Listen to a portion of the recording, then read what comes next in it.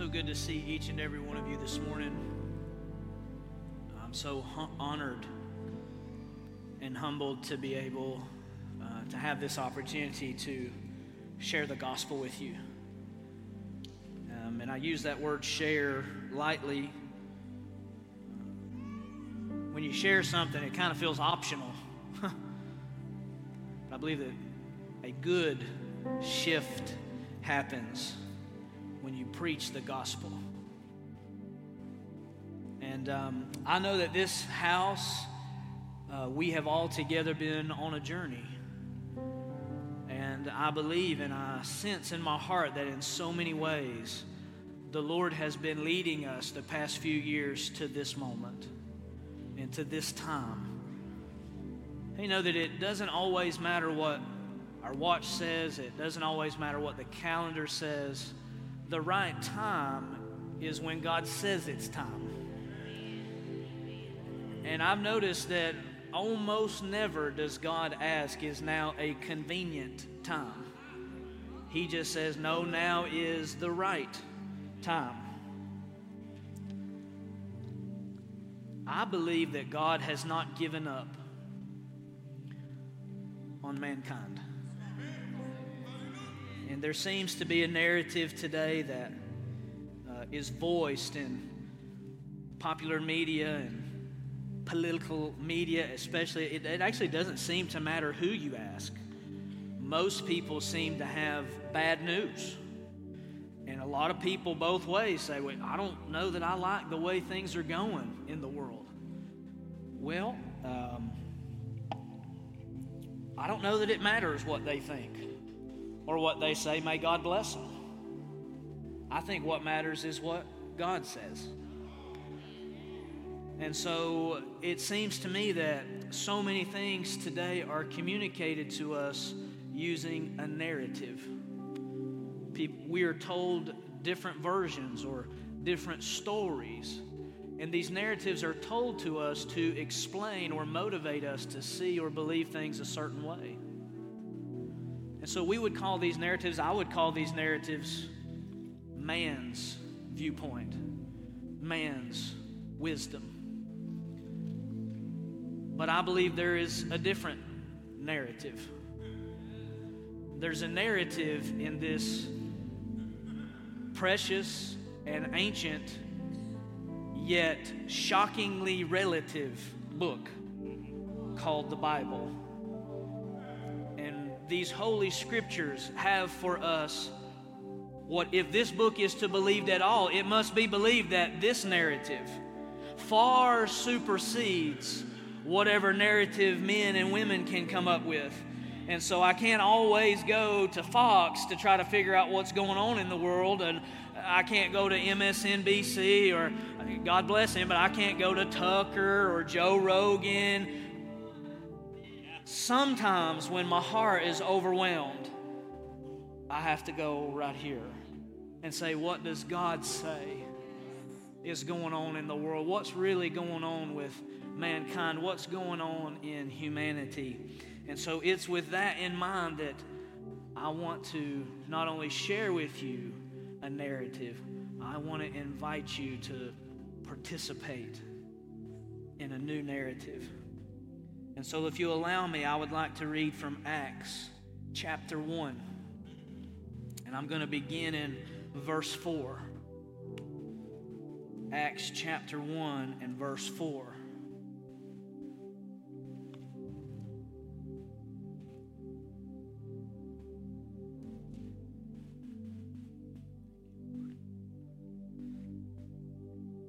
We're going to pick up the story right here. Jesus gathers together his disciples, and being assembled together with them, he, speaking of Jesus, commanded them not to depart from Jerusalem, but to wait for the promise of the Father, which, he said, you have heard from me. For John truly baptized with water, but you shall be baptized with the Holy Spirit not many days from now.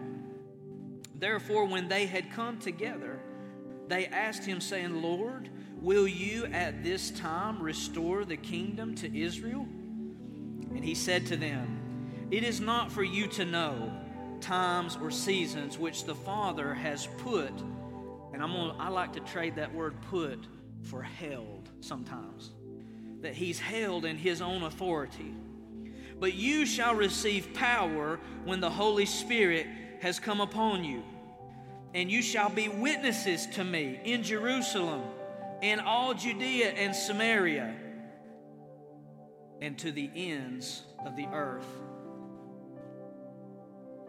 And I'm genuinely asking, but are there any Jews or Hebrews from Israel in the room today? In the Gate Church, you never know. We got people from everywhere. Are there any Hebrews or Jews from Israel in the building? Okay, so aren't you really glad that Jesus said Jerusalem, Judea, Samaria, and all the world? Because everybody in this room, we're the all the world group. Can I get the European folk to say, I'm glad that the gospel went to Europe? Can I get some ancient European folk? Can I get my Hispanic folks say, I'm really, really glad that the gospel got into Spanish-speaking peoples? And, oh, I know we're going to get really juiced right here. Is there some Africans in here that'll say, I am glad that the gospel found its way to Africa? Now, I didn't forget. I know some of you were thinking I forgot, but are there any Asian folk in the building that said, I am glad that the gospel made it to Asia? Come on, I see some of y'all out there nodding your head. You can just give me a wave right there. We're all the peoples of the world. Thank God that He made a way for us all. Lord, I ask that you help me to preach and teach. Lord, I ask that you help me to communicate clearly what you have given me to say. Lord, we open our hearts to hear and to receive the truth and the bread, the sustaining word of God today. Lord, we submit ourselves to its authority. Lord, if we've been wrong, we commit ourselves today that we'll come in line with the truth of Scripture. If we've misunderstood, Lord, we commit that we're going to come in line with the truth of Scripture today. And so, Lord, I pray and ask that this word will not fall on stony ground, but that it will fall on rich, fertile hearts that are ready to receive the truth and promises of God. Come on, elbow your neighbor and say, God's good. Thank you, Sarah. All right, we need to move quickly.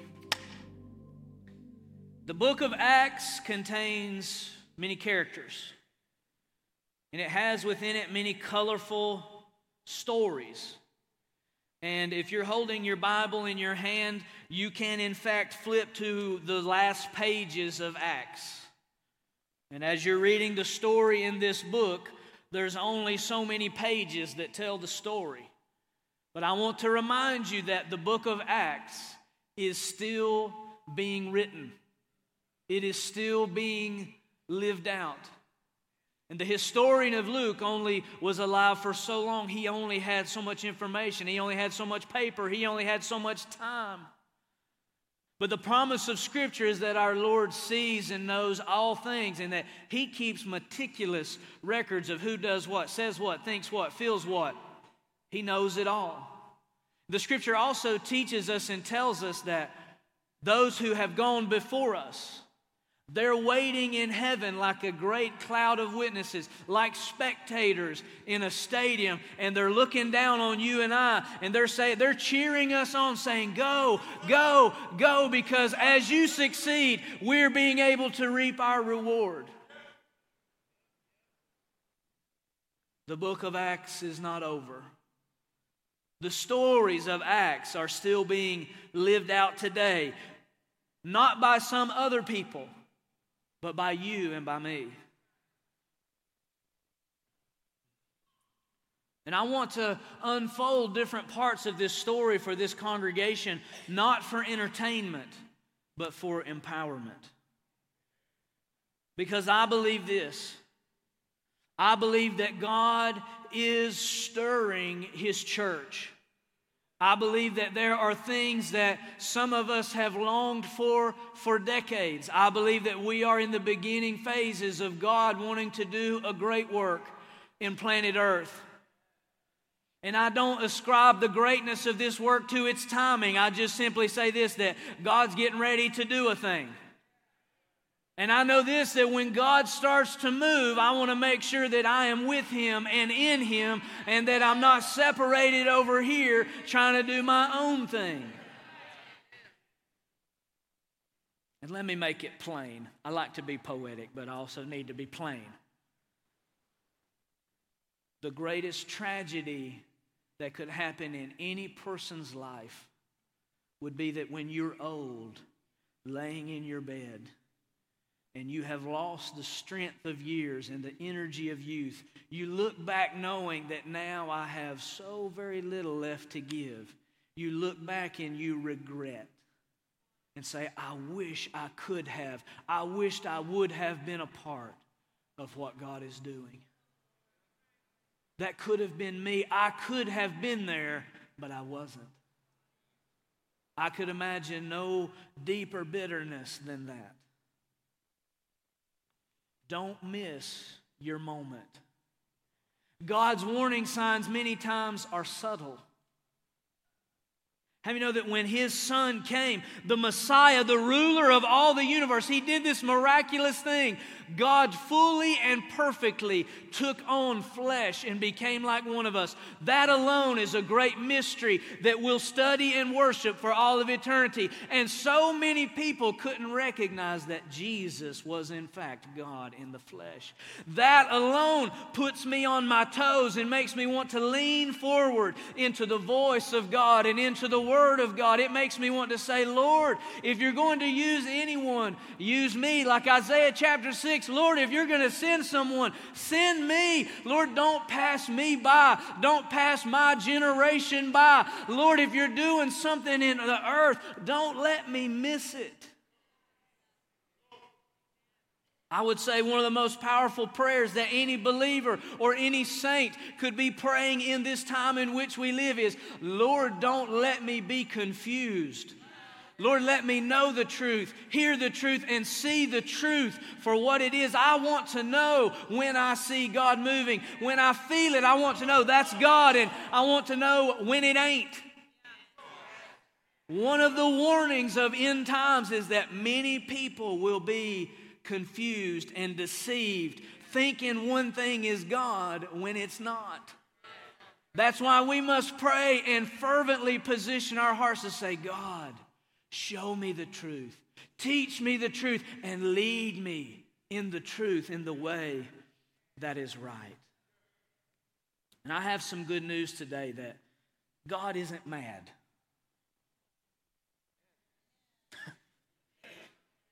I thought I might got a few more amens. Let me try over here. God is not mad. If He's sovereign and ultimately responsible, who's He going to be mad at? He's not mad at Himself. You can bet that. He's not mad at Jesus. And I don't believe He's mad at us. Because He has made a way and He has given us all that we need to be the people that He's called us to be. So pay close attention. The Father willed. He chose. He decided it is best for mankind to be reconciled to me. To be reconnected with their Creator. To be reconnected with the source of all life. We were disconnected because of our own choices, but He decided it's going to be best for us to reconnect because He loves us. And so Jesus comes on the scene to accomplish that will. And so Jesus came to reveal this is who God really is. He's not what religion has taught you. He's not what the pagans have taught you. He's not what the secularists and the Stoics have taught you. I am here to reveal and to show to you who God really is. And then this fascinating thing happens. He dies, He's raised from the dead, and He hangs around for just a few days, and then He leaves. Up into heaven. Imagine being one of the 12, and it says as He's blessing His disciples, He's taken up. But what did He say before that? Jesus said, it's better for you that I go. Because then the teacher will come. The Holy Spirit will come. And when He comes, He's going to give you power. So the Father wills it, the Son reveals it, and catch this, the Holy Spirit applies it to our life.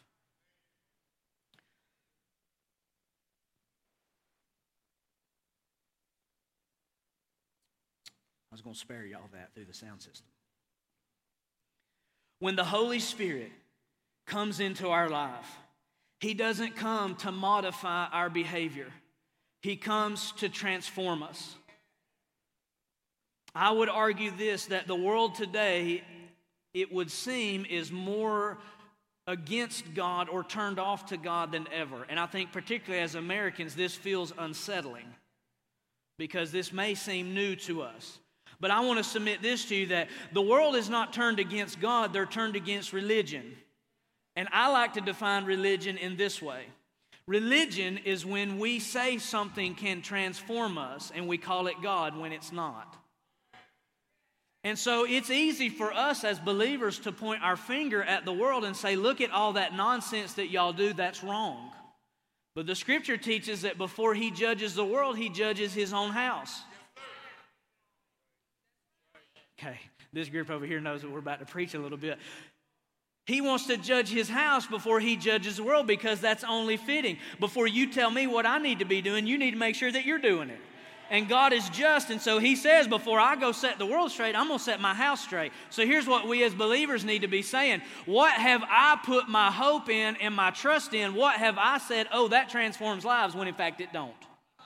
Because God didn't come, Jesus didn't come, the Holy Spirit doesn't come to modify our behavior. He comes to transform us through this thing called redemption. And redemption simply says this: He takes something that was dead and He brings it back to life. And so here's what I'm saying to you. If you've been born again, but people around you can't tell the difference of the Jesus follower version of you versus the hanging out in the bar on Friday night version of you, if we can't tell the difference, then I want to ask this: what is God really doing in our lives? Have we really allowed Him to take something that was dead and cause it to live again? And so I want to know this: have we become more consumed with 4K projectors and LED walls? And don't get me wrong, I wish I had one. But have we become more consumed with 4K projectors, LED walls, fancy lights, record deals, and big old houses? Are we saying those are the things that transform people? Let me take it a little further. Do we believe that if I can get people in and out of a church service in an hour and a half, that, oh, I'm doing real good, I must be changing people's lives?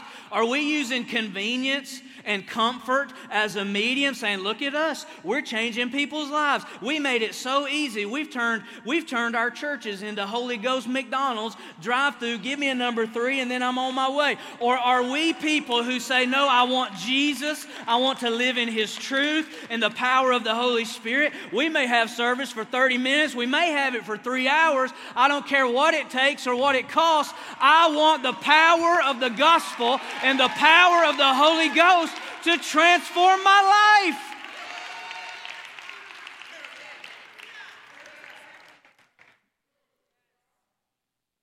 I was in New York City with Bishop Tony Miller, my first time in Times Square. And I'm from the hills, y'all, and so I never seen anything like that. I mean, Atlanta was like a big deal for us. And Atlanta is a cool city, but New York is a different level. And anybody who's ever been knows that that's true. And so do you know the first thing I thought? I was standing in the middle of Times Square. And I'm not throwing a dig at my brothers and sisters from New York, but you know what I felt like I was standing in? A giant electric temple. Imagine being in the ancient Greek world, standing in a Parthenon with all the different gods. The god of sex and the god of beauty and fertility and prosperity, the god of the sun and god of the ocean that does all these different things in our life, that they do what we want them to do, and they look like us and sound like us and talk like us.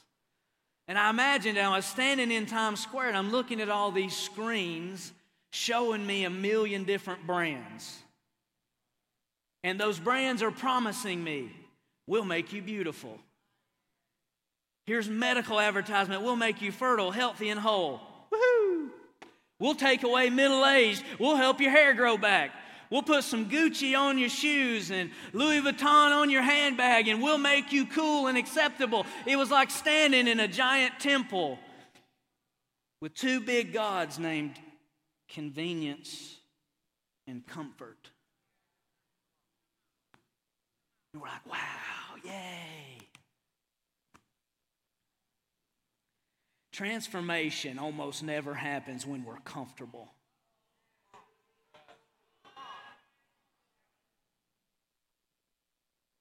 You hanging with me? We're going somewhere here.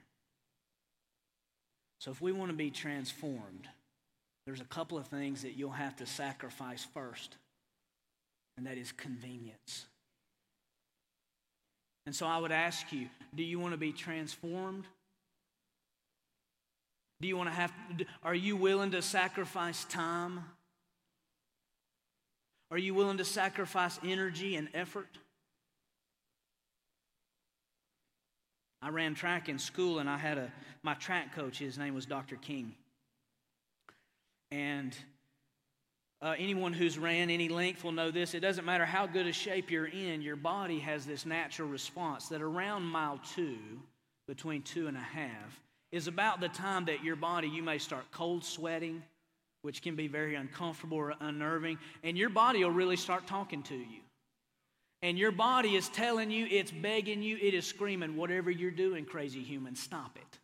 This is uncomfortable. But when you push through that, that's when most runners will say that's when you become invincible. When you learn to push through that pain and you learn to push through, then your body, it comes in line, it gets in rhythm, and you can just run and run and run and run and run and run. And so Coach King always taught us this. When your body starts telling you that it wants to quit, that's when you have to figure out, do you want it? You got to want it. Because everything in you saying, I don't want this is miserable, I want water, and I want to go sit down, that's when you got to want it. So I want to ask you, do you want to be transformed? Do you want to be a New Testament church? Do you want the power of the Holy Spirit living in you and manifesting itself in your life? Because if you do, you're going to have to want it. And you'll have to lay down comfort and convenience. You know our deal is that I love you enough, I'm going to tell you the truth. Now, the Lord requires this one thing as we begin. I'm like you, I would love to jump right to the part where the Holy Spirit begins to manifest in these people. That's one of my favorite parts of the whole Bible. And the Pentecostal in me wants to go straight to the good part. I do, I want to. But you have to do first things first. Can I say this, that if we want an encounter with the Holy Spirit, if we want a move of God's Spirit being poured out on us and being poured out in our city, we got to start the same way they started, and it simply starts with Jesus. Because if we move too far away from that marker, from that guide, from that signpost, then we'll become lost and confused. And I need to let some people in this room know that Jesus and the Holy Spirit have always and will always work together. And they will never be in conflict with one another. And so for us as human believers, we have to know this, that the next chapter of our story begins. It must begin with Jesus. If you haven't humbled yourself at His feet, if you haven't committed to bringing your life into line with His teaching and His demonstration, then you're going to wind up off the mark. You must begin with Jesus. Anytime you determine, I'm going to begin with Jesus, I'm going to let Him begin, I'm going to let Him become the beginning of my story, I'm going to let Him become the leader of my life, then here's what will happen. Miraculous things just became possible. Miraculous things just became possible. Redemption just became possible. The unexplained just became possible when you begin your story with Jesus. Not men, not men's wisdom, not common opinion, and for sure not politics. Transformation begins with Jesus. And so I have a simple question. Are you willing? Are you willing? Am I willing to do what, preacher? Are you willing to give Jesus simple obedience? Simple obedience. Because Jesus gathers his men together and he says this: the Holy Spirit is coming. In just a few days, you're going to be given power from heaven. And you're going to go to the ends of the earth. But here's what I need you to do. Stay in Jerusalem and wait. There's a story in 2 Kings chapter 5 about a man named Naaman. And he was a Syrian general who had leprosy. And he wants to be healed, and the prophet tells him, go wash in the Jordan River. Easy enough. Leprosy consumes your skin. It's very, very painful, and it ultimately leads to death. And the prophet says you'll be healed if you carry out simple obedience and go wash in the Jordan River. Now, I have been in the Jordan River, and I'm here to tell you that it's disgusting. It literally stinks. It's not because they put nasty things in the water. It's because it just stinks. It's dirty. And Pastor Cole and I were together there one time, and we were baptizing people in the Jordan River, and we stank for 2 days. And so when Naaman hears go wash in the Jordan River, he says, I don't want to do that. That river is disgusting. Are you willing to give the Lord simple obedience? I want God to do great things. Well, what if he says, stay right where you're at? Stay right where you're at and wait. I want to blow your mind with what he will do for you. The scripture says, I know the plans that I have for you, to give you a future and a hope. Eye has not seen, nor has ear heard what God has in store for those that love him. He even promises us this: I will even restore the years that the locust has eaten.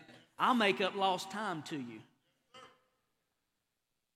How does God do these miracles? How? What opens the door? How do I position myself to see the miraculous? Can I let you in on something that's so easy and yet so difficult at the same time? It's called simple obedience. Because when you want God, we want God to do miraculous things in our midst. We want him to give us power from heaven to change our lives and to change our world. Guess what? There's very little you can do to make that come about. Most of the burden lies on him. And so all he requests, all he asks is simple obedience. Let me ask you a question. Many times we want God to do miraculous. When was the last time you sought the Lord and asked him to give you simple obedience? Lord, what would you have me do? We want him to cause our barns to overflow and to cause our marriages to be full of red, hot, pink, neon love. We want him to watch out for our babies and heal our bodies. Most of us haven't taken time recently to go into our prayer closet and say, God, what can I do this week? What would you tell this servant to do? When was the last time that you went to his word and said, Lord, show me what you want me to do with my life? Lord, show me what you want me to give.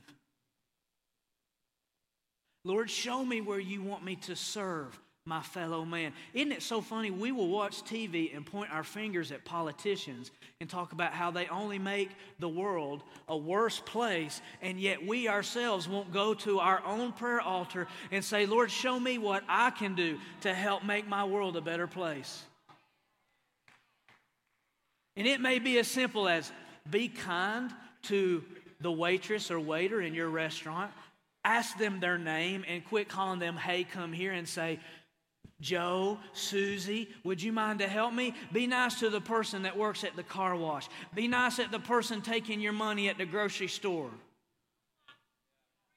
Be nice to the bank teller. Be nice to your kids' teachers.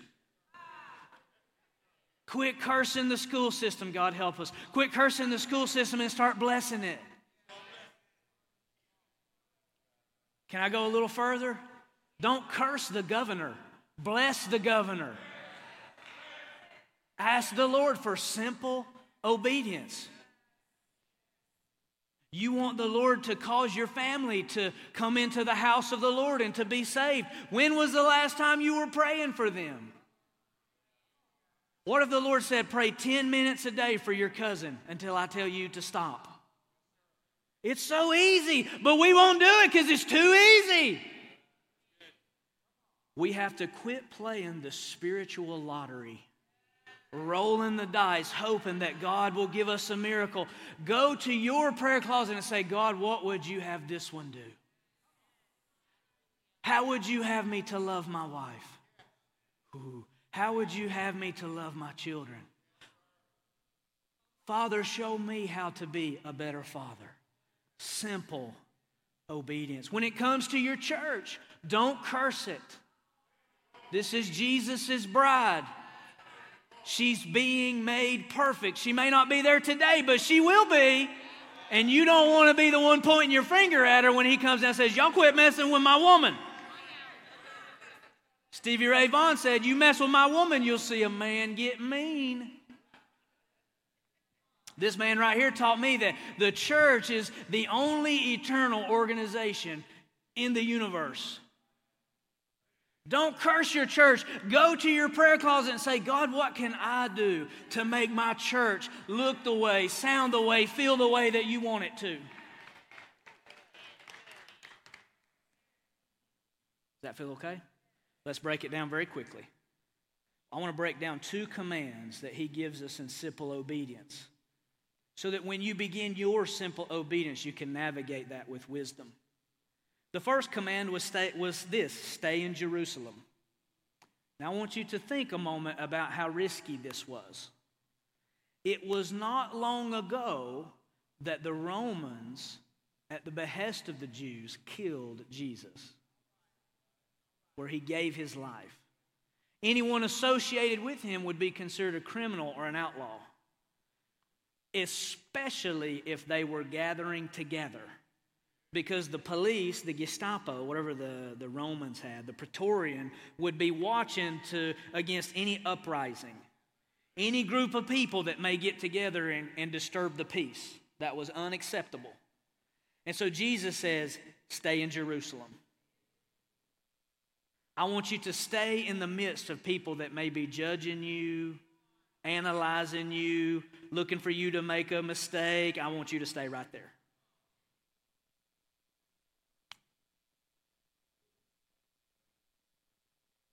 What happens when God looks at your marriage and says, I need you to stay? Lord, you're going to have to do something with these kids, these crazy kids. What if he says, no, stay. Keep showing up. Keep being their daddy. Keep being their mama. Can I help you with something? Keep making them go to church. As long as you have that power to make them come, make them come. Well, they don't like it. That ain't the point. God said stay, so stay. Lord, I've been singing, I've been praying, I've been listening to preaching, I've been paying tithes and offerings for 35, 45 years, and I still haven't seen the thing that I feel you want to do in my heart. What do you do when he looks and says, I need you to stay? This boss that I have, God, he's driving me up the wall. He's a nincompoop. He couldn't make money if we started handing it to him. He ain't got no clue what he's doing. And God says, I need you to stay. Would you stay? But you don't understand, preacher. They're hunting me. They want me to fail. There's people all around me that they don't believe in me. What happens when he says, I need you to stay? He can't make a table for you in the presence of your enemies if every time you get an enemy, you pack your bag and run down the street. For God to do the miraculous, He needs some people that they're willing to be planted and say, I don't care if I messed up. Maybe I deserve it, but I don't care if I messed up. I'm going to pick myself up tomorrow because my God told me to stay. I'll repent if I was wrong. I'll forgive if they were wrong, but God told me to stay, so I'm a staying. What happens when you just determine, you know what, we're going to quit saying to each other, I'm done with you, or I'm leaving. We just say, you know what, God told us to stay, we're going to stay. So we're going to quit threatening to leave, and we're going to find a way forward because I ain't leaving you. God told me to stay. I wonder how your boss would respond if you walked in and looked at your boss and you said, boss man, I love you, and we don't always agree. But let me tell you something. If you fired me tomorrow, I would show up the next day anyway because God told me I'm supposed to work for you, help make you successful, help make this business successful, and so you keep giving me chances. I'm going to keep showing up. There's a man that I know in my life that he's doing many things in business and ministry, and I know one time in particular, his boss and his pastor fired him.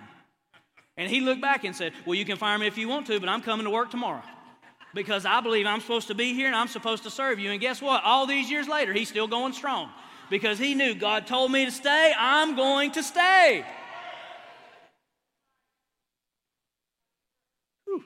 Simple obedience. Second command is this, and we're closing. Wait. Go, stay in Jerusalem, and wait. Wait. I would say this, that this is one of the most difficult commands for Westerners in particular to live out. Because we want it right now. I want my internet fast. I want my car fast. I don't care if the 5G is frying my brain. I want it fast. I don't have time for diet and exercise and sleeping good. Give me a pill because I want it right now. Give me Tinder because I don't like to wait. I want it right now.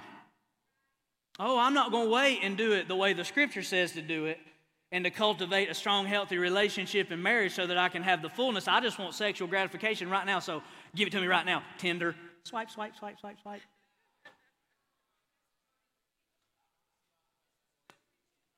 Y'all, ain't nobody in here got Tinder, do they? That's somebody else. It ain't y'all. It's somebody else. We don't like to wait. Hear what I'm about to say, church. When God tells you to, waiting is a supernatural act of faith.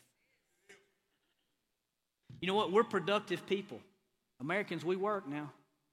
52 weeks a year, we are working. We give you 2 of those to be sick or take a breath. Work, work, work, work, work, work, work. And so a lot of you had parents like I had, and they say, what are you doing? Get up. We got to do something. Can't be doing all this sitting around. So what are we indoctrinated with? This constant idea that we have to be producing something.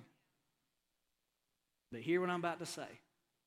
Doing nothing is doing something when you do it on purpose. When God says wait, you can sit still in your seat and not be doing nothing, but you're doing something because you are in obedience to what God has said. There is some of us, you have given, and the Lord is saying, just wait. Just wait. Just wait. Just keep waiting. But you just want me to just sit here and show up and shake hands. Just wait. Just keep doing and wait what I've told you. Just wait. Well, my wife, she needs a miracle. God, if you don't change her, I don't know. And he says, you just wait. Just wait. You look at houses that you can't afford and cars that you can't afford, and you say, God, I know you want me to have good things in my life. The Lord may just be saying, wait. Wait. Because waiting is an act of faith. And that act of faith is saying what? God, I trust you more than I trust myself. Now let's think philosophically about waiting. Waiting is when you get out of God's way and say, God, I'm going to let you do it. Do you know that you don't have to change your spouse? You just have to love them. God will change them. Them babies that you got, start putting it on God and say, God, I can't control these teenagers, but I'm going to love them. I'm going to tell them the truth. And I'm going to trust that, God, you will make sure they wind up in your house. God, I'm getting out of the way because you love them babies more than I do. Even though that's hard to imagine. When you wait, you get out of the way and say, God, I'm going to trust you. What if we, as the Gate Church, position our lives and position our heart and say this, Lord, we know you're going to do the supernatural and the miraculous. But Lord, we're going to obey you. That may be simple as you going home and reading 3 verses a day with your spouse and just saying, God, we ask that you make this real in our lives. It's that simple. Or Lord, we've never stewarded our resource according to your word. And so Lord, we're going to say this from now on. We're going to let you have authority over every area of our life. Will you give him simple obedience? The Lord may say, I need you to pray.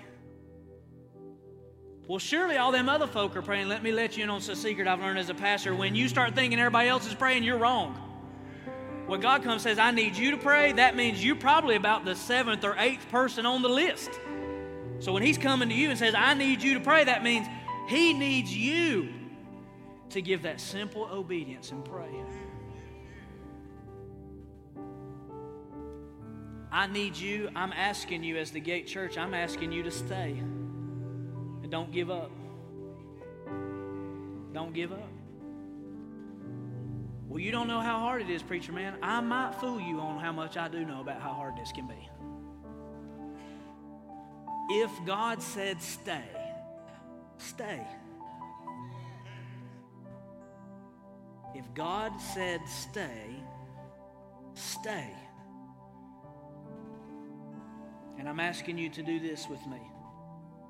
An act of faith that says, Lord, because we trust in you and we have faith in you, we will wait on you.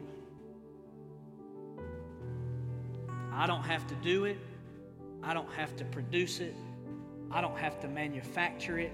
I don't have to make it. I just have to wait. Does that feel okay? If you'll allow me.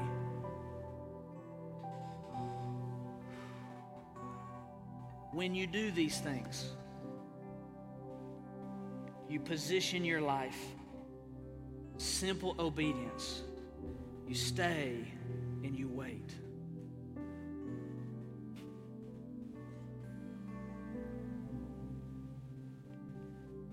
God always keeps his word. God is not a man that he should lie, nor the son of a man that he should repent. If he said it, he will do it. When you got to wait and stay with people that you may or may not like or trust, that's rough.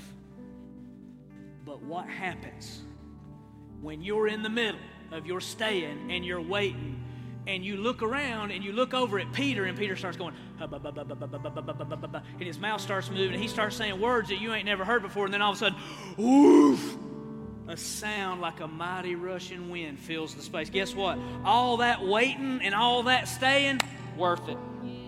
Worth it. Worth it. Worth it. I want to ask you, will it be worth it when God does the things that we're believing he will do? Will it be worth the wait when you see him do it? Sitting right where you are. If you will just, I like to lift my head and look up to put my attention on him. And just take a receiving posture like this. Let's pray this together. Lord, show me, tell me what you would have me to do. I submit my life and my will to your word and to your command. Lord, I commit today to give you my simple obedience. If you've told me to stay, I'll stay. If you've told me to wait, Lord, we'll wait. Pray this with me. Lord, we trust and we know that you will do all that you have promised you'll do.